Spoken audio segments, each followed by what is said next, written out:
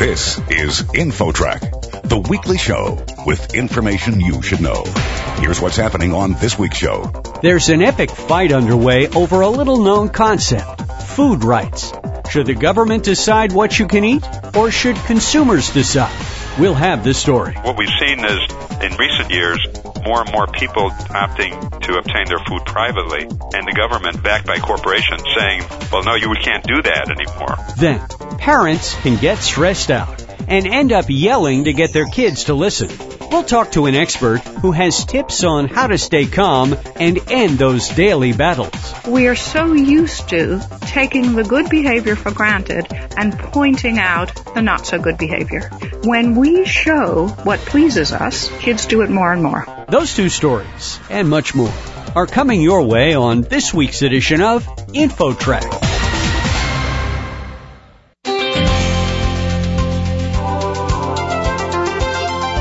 InfoTrack, the weekly show with information you should know. Here's your host, Chris Whitting. The term food rights may not be familiar to you, but some see it as an epic battle over what Americans are allowed to eat and where they can buy their food. Joining us to talk about this is David Gumpertz, a journalist and author of Life, Liberty, and the Pursuit of Food Rights. David, it seems like we're looking at several different groups involved in this battle. On the one side, we have government regulators and large food producers, and on the other side, there are certain small food producers and a growing number of impassioned consumers. And each side in the issue believes they have the right answer. Now, you take the side of the smaller food producers and the consumers, saying there should be freedom to eat what we want, buy it from those we choose. Why do you believe that? We have a long tradition in this country. It actually is a worldwide tradition of being able to obtain food privately, directly from farmers, from small food producers, small retailers who buy it directly from farmers. This goes back hundreds, actually thousands of years, this tradition. And it's been kind of a mainstay of how people obtain their food until really the end of World War II. I mean, that was how food was distributed in this country and in other places around the world. The advent of the supermarket kind of changed all that. Today, it seems kind of strange for people to want to obtain their food that way. But what's happened is what I call the public system. These box stores and the large supermarkets have become increasingly regulated to restrict access to foods that the public health community and the medical community have decided could be dangerous. Things like raw juices, raw milk, meat that hasn't been subject to government inspection, those kinds of things. But what we've seen is, in recent years, more and more people opting to obtain their food privately, and the government, backed by corporations, saying, well, no, you can't do that anymore. In the case of, for example, raw milk, with the advent of pasteurization, which of course goes back many, many years, but I would assume that these regulations were passed because there were perhaps disease outbreaks from tainted milk, and so, as you say, they were probably well-intentioned. Oh, yeah, absolutely. I think they were well-intentioned, and there was good reason to introduce pasteurization. There were large-scale outbreaks in the mid and late 1800s and early 1900s from raw milk. It was a time, though, you have to remember, when all foods were being produced without a lot of knowledge about the importance of refrigeration or about the cleanliness of the people handling the food or what the animals were fed. But in the 100-plus years since then, we've learned a lot about how to treat food, especially raw food like raw milk. I mean, people still do get sick from raw milk, but on nothing like the scale they did then, and nothing like the kinds of diseases. I mean, the diseases then were fatal. Today it's in the category of foodborne illness, which rarely is fatal. Do these laws vary from state to state around the country, or is it pretty much a federal thing we're looking at? Basically, what you have is you have 50 states and you have 50 different laws affecting raw milk and other foods as well. I mean, each state has its own state department of public health and agriculture, and then you have local, county and city departments of health. And so you have varying regulations. The way it works out is roughly 20 states in the country outlaw the sale of raw milk. Another 20 allow it, but only from the farm. And then there are 10 states that allow retail sale. In terms of the people on the side of wanting access to these unprocessed or natural foods, what do they see as the benefit of it? The government sees it as protecting the citizens from pathogens. What do the others on the side of the smaller food producers see as benefits? First of all, they see problems with processed food, milk being a processed food when it's pasteurized and homogenized. They see the kinds of things we're seeing overall in terms of chronic conditions like diabetes and asthma. Almost 10% of all children today have asthma. We don't know the exact causes, but more people are becoming convinced that these chronic conditions result at least in part from overly processed food.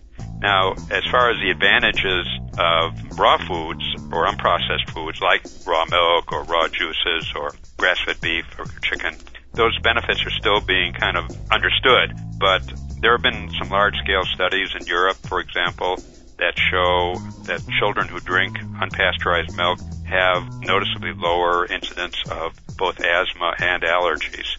There are still questions about why does it happen. Is it because of the bacteria in the milk, the so-called good bacteria, or is it because of certain proteins that exist in raw milk and maybe are damaged by the pasteurization process? We don't know exactly, but there's a lot more work still to be done. We're talking on InfoTrack with David Gumpert, who is a journalist and author of Life, Liberty, and the Pursuit of Food Rights. David, how strongly are these food laws being enforced out there?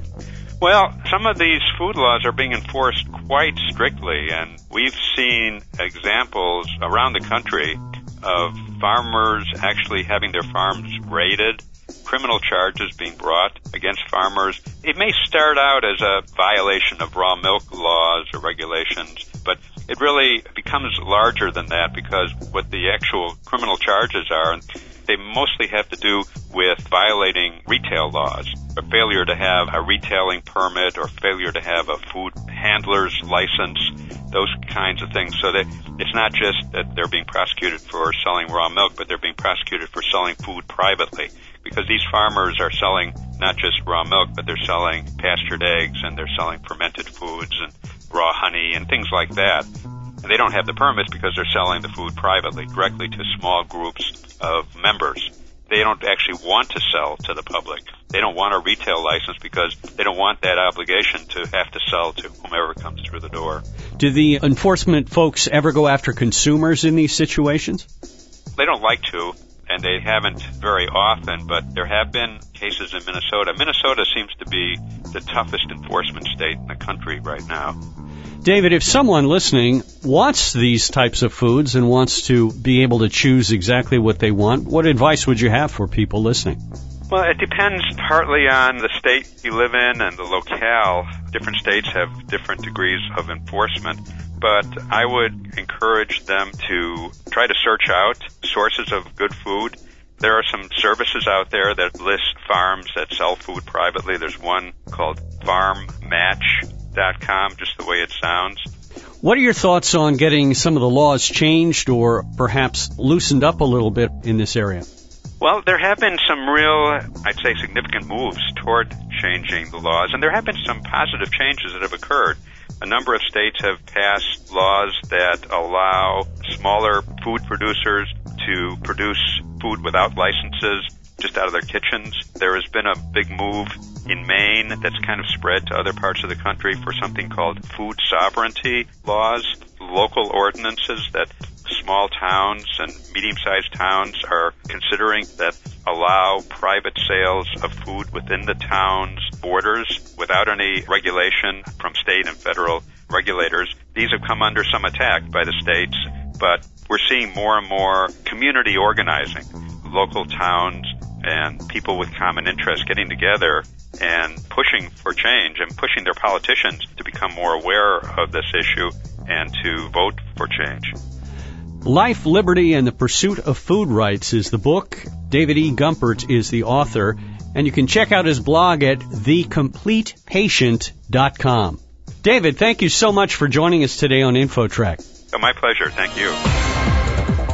Next, parents, fed up with yelling at your kids? There's an easier way to get them to listen. That story coming up. Don't go away. InfoTrack will be back right after this.